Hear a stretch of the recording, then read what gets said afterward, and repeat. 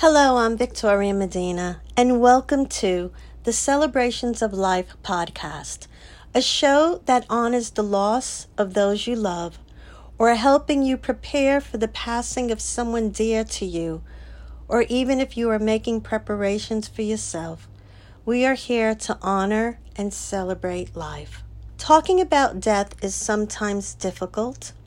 Grieving is often very painful, and that is why we are here to support you and remind you to be kind and loving to yourself. We are often so hard on ourselves, and I know I am. And sometimes we just need to be our own best friend, especially during times when there is a big change in your life. In my life, I have planned funeral services and memorial services for family and friends over a 10-year period. Since by profession I am also a writer, producer, and director of theater, with a play produced off-Broadway and a film in the works, my family commended me on the services I created. What I and my family discovered was that the memorial service allowed us to bond, reconnect, and celebrate the person we so loved. In turn, knowing that our lives were forever changed, the memorial service also allowed us to move forward. The grief and the pain was still there, but the joy of knowing them, celebrating them, helped us to take our memories and their spirit with us as we moved into our new chapter. When I said goodbye to another loved one this year during COVID-19, I knew the pain and grief many people felt and the stress. What could I do? Well, I could share my expertise and help in the way I served my family, and this Celebration of Life podcast was born. This podcast is for you. Over the last 3 episodes, we have been discussing the foundation to prepare for your memorial service, and I will continue that conversation, but this week, I want to talk about grieving. I have had a lot of people die in my life, all sad.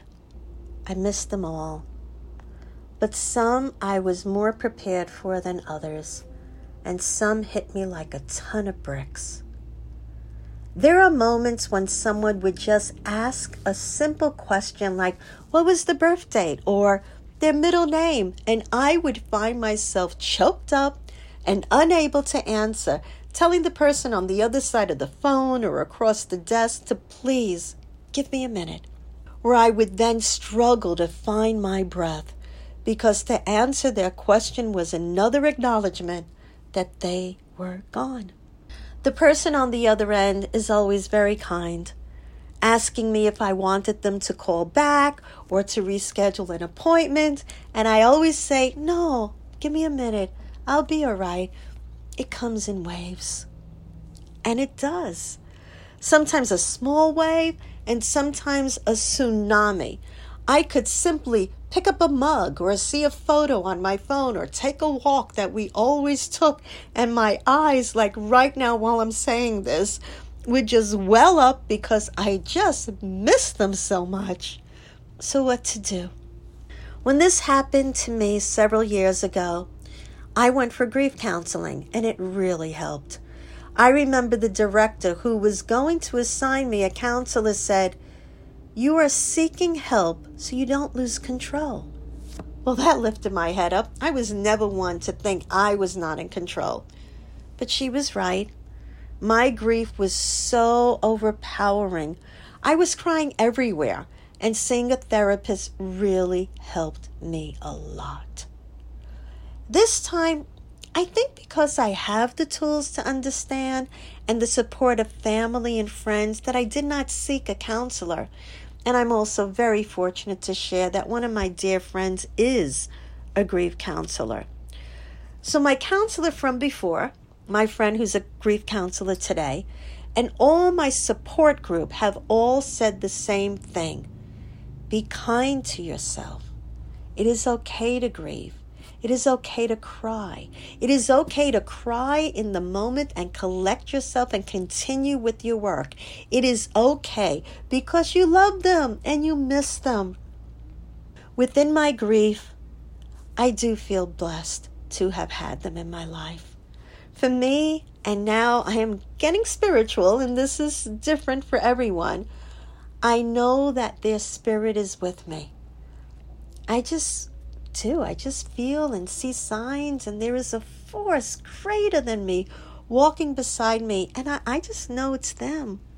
For some of us who have lost our loved ones because of COVID-19, or as a casualty of COVID-19, and in that I mean like you could not visit them, or if there were longer delays for medical treatment, or if the way you wish to have said goodbye was affected because of the virus, your pain may be even stronger. And it's not right, and it's not wrong. It just is. So make sure you are not alone.